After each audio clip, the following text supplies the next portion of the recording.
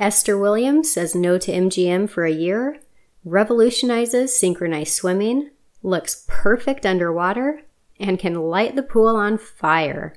From 1944, it's Bathing Beauty.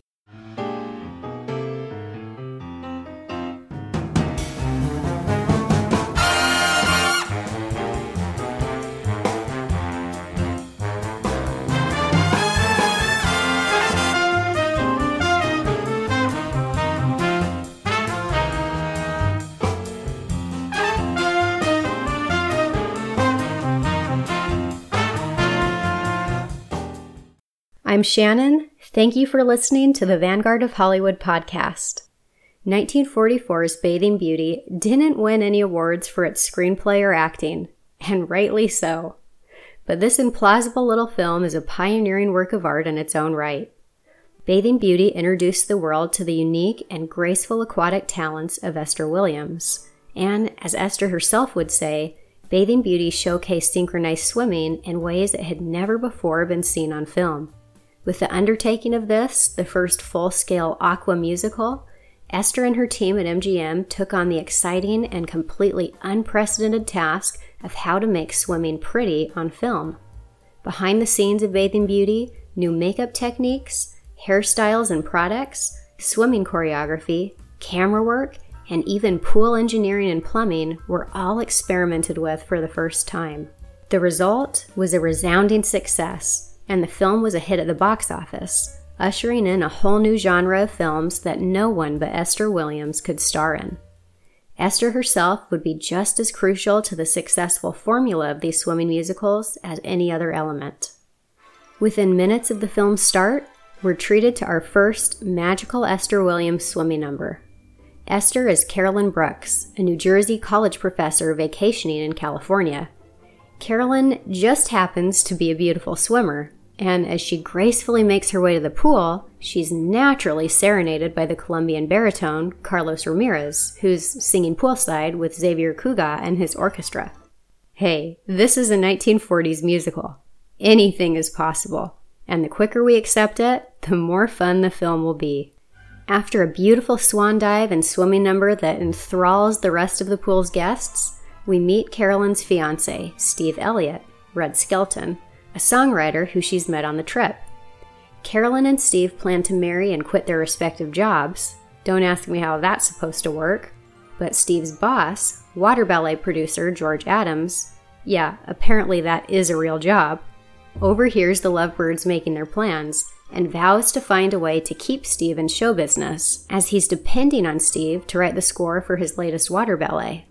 The plan George comes up with to keep Steve with the show is simple. Hire a girl to pretend to be Steve's wife, then have said girl show up at Steve and Carolyn's wedding, insisting that Steve is the father of her 3 children. Since Steve has red hair, and this woman's pretend children will also have red hair, it's clearly a foolproof plan. There's no way Carolyn will doubt this pretend story, and then she'll leave Steve. And that's exactly how it all plays out. Just after Steve and Carolyn say I do, actress Maria Durango, Jacqueline Dahlia, and 3 random redheaded kids crash the wedding and make a scene, with Maria falsely claiming that Steve deserted his family. Carolyn believes it all and catches the next plane back to New Jersey and Victoria College, where she now plans to continue with her teaching career. A heartbroken Steve follows Carolyn back east and begins working on his own plan to win her back. Since Carolyn won't speak to Steve, and Steve can't even get on Victoria's all-female campus, he'll have to get creative. But hey, at the bar where Steve attempts to drink his worries away, he meets a loose-lipped attorney who just so happens to be the guy Victoria College has hired to officially make the school an all-girls university. As the charter currently stands, Victoria must admit both male and female students, even though the school has never actually had a male student. You can probably guess what Steve's thinking just about now. Yep, he applies to Victoria College so he can get close to Carolyn. And he's accepted. Just for a 2-week probationary period, as none of the faculty, Carolyn most of all, really want Steve there. And as per campus policy, if they can find a way to give Steve 100 demerits, he'll have to leave Victoria even sooner. So it's Steve against the faculty as each professor tries to think of ways to give him a demerit. Or 20. Dirty broom closet Steve's assigned to live in looks too filthy on a surprise inspection. Demerit. Steve can't dance ballet as gracefully as the other students. How about a few demerits? Well, it's almost parent day at Victoria College, and the faculty really doesn't want to have to explain Steve's presence to an auditorium full of parents who think their daughters attend an all-girls school. So Dean Clinton asks Carolyn to take Steve out on a date and keep him out late enough to break curfew. That way, the dean can give Steve the remaining demerits needed to expel him. Carolyn agrees, but while out with Steve, she remembers why she fell in love with him in the first place. Carolyn's warm feelings towards Steve don't last long, however, for once they get back to school, Maria, the woman pretending to be Steve's wife, is waiting in his closet-turned-dorm room. Carolyn storms out before Maria has a chance to tell her the truth. Steve leaves Victoria College for good, still unaware that it was George Adams who concocted the whole fake wife plan that ruined his chances with Carolyn. Steve makes a deal with Adams that he'll still write the score for his water ballet as long as Carolyn is the star of it. Adams agrees to the deal, and on opening night, Carolyn finally discovers the truth from Maria, and Steve finds out it was all George's fault. After a grand water ballet, complete with water fountains, fire, Carolyn in a sparkly swimsuit, and Harry James and Xavier Cugat both playing poolside, Steve and Carolyn reunite in the water with a kiss so dizzying, Steve goes under. Carolyn dives down after him, and we're to assume from here that they'll live happily ever after. And that's the end of the film. If you remember from my introduction podcast on Esther Williams, she said no to MGM's offers of a studio contract and stardom for a full year. Quote, "I don't think so," I would tell them. They'd say, "But it's MGM," as if that would make a big difference to me. It didn't. I had a husband, a career at iMagnin to look forward to, a whole new life. That would be enough for me. It was so easy to say no. I wasn't going to subject myself to studio bosses, whatever they promised. I was going to be the good doctor's wife." Unquote. But after finally agreeing to meet with L.B. Mayer and seeing the grandeur of the star dressing rooms, Esther began to think that giving MGM a try maybe wouldn't be so bad. At the very least, she'd make enough money to put husband number one, Leonard Kovner, through medical school. But little did Esther know, her desire to sign with MGM would bring out a vicious side of her husband she'd never seen before, and spell the end of their marriage. Against Kovner's violent objections, Esther did sign with the studio in October of 1941 and began her training at MGM. Esther's family hadn't been able to afford the tuition at USC, so Esther would call MGM her finishing school. Quote, "MGM University, that's what I called my apprenticeship on the studio lot, the college education my family couldn't pay for. The studio groomed all their discoveries for stardom. I was immersed in acting lessons, singing lessons, dance lessons, diction lessons. If the studio changed its mind and decided not to make that swimming movie, I'd still have my diploma." Unquote. Besides her aquatic abilities, there was another thing about Esther Williams that set her apart from the other contractees at MGM: her contract itself.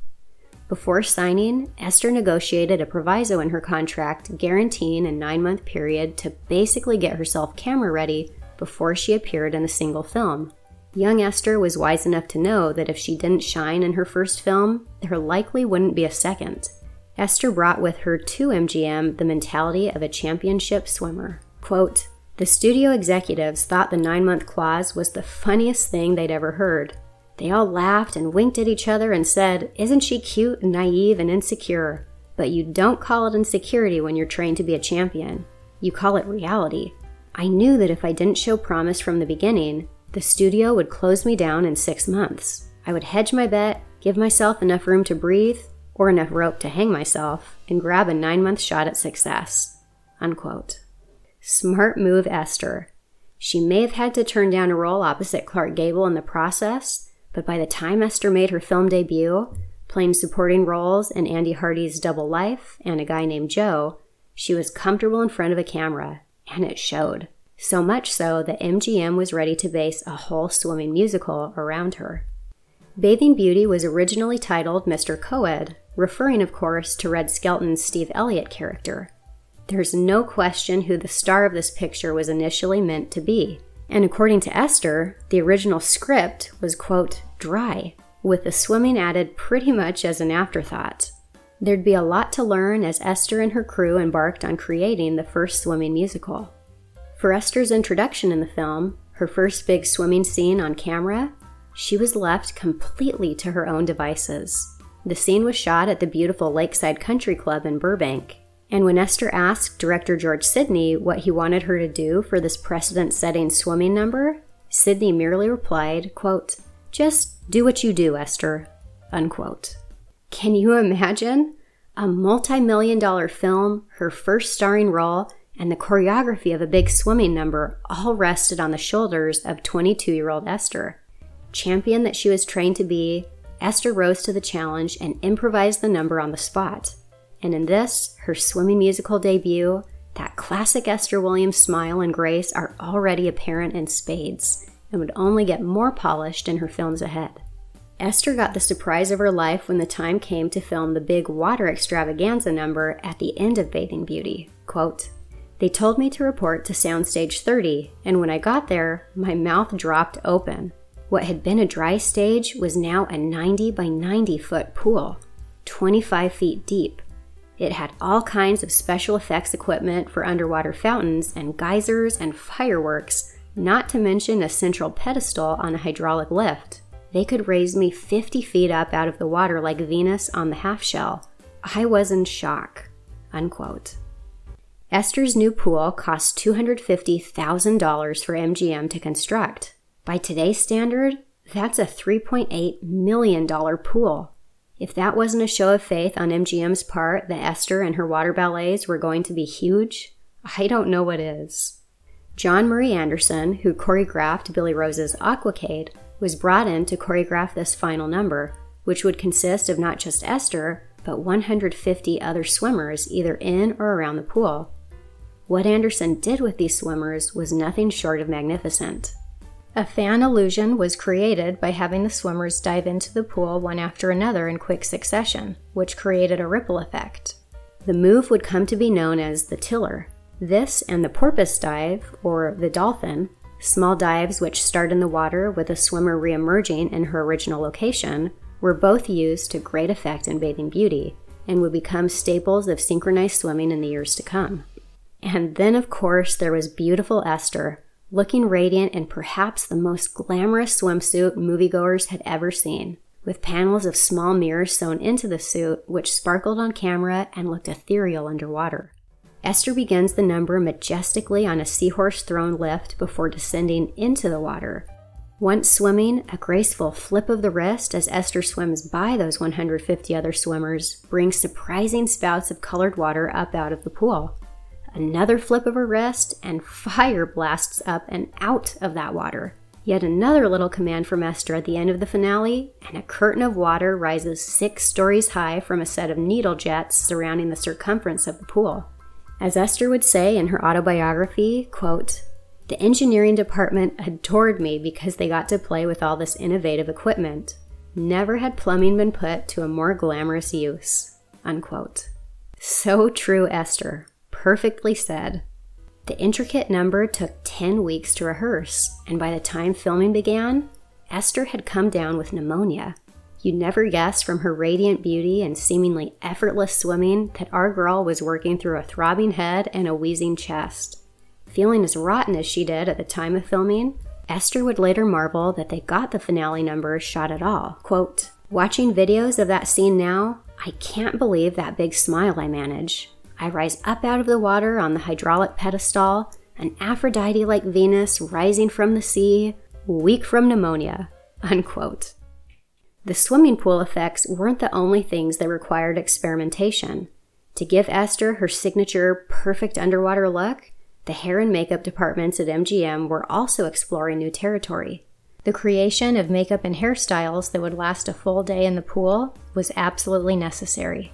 The heavy pancake makeup worn on film that was so typical of the era just wouldn't cut it in an Esther Williams swimming musical. In the water, pancake makeup just washed off. It was discovered that a cream makeup with an exceptionally thick base worked best for Esther's days in the pool. And according to Esther, for the days of water filming, every inch of her was slathered in this cream makeup, followed by a layer of powder. Then it was off to the shower for Esther, which would help the body makeup set for the day. Well, that just sounds like the most uncomfortable thing ever. But boy, did it give Esther a flawless glow on film, even underwater. Hair was a whole other story. A concoction of warm baby oil and Vaseline was invented to keep Esther's hair perfectly in place while she swam. How'd you like to have that goop on your head? MGM hairdressers would work the mixture into Esther's hair, which she would say looked suitable for lubricating cars. In her book, Esther joked that the hairdressers, quote, patted the mixture onto their hands and said, "Come here, Esther. I always thought there was a little too much glee on their faces when I arrived for my morning session," unquote. Once her tresses were sufficiently gooped, Esther's hair was braided with artificial braids woven in next. According to Esther, the giant hairpins used to keep these braids in place, quote, looked like crowbars, and felt like them too. The pins created massive welts in my scalp, but even when I dove off a high platform, those braids stayed put. They became my trademark underwater do, and I still have an indentation down the middle of my head as a souvenir, unquote. The old adage, pain is beauty, has never seemed more appropriate.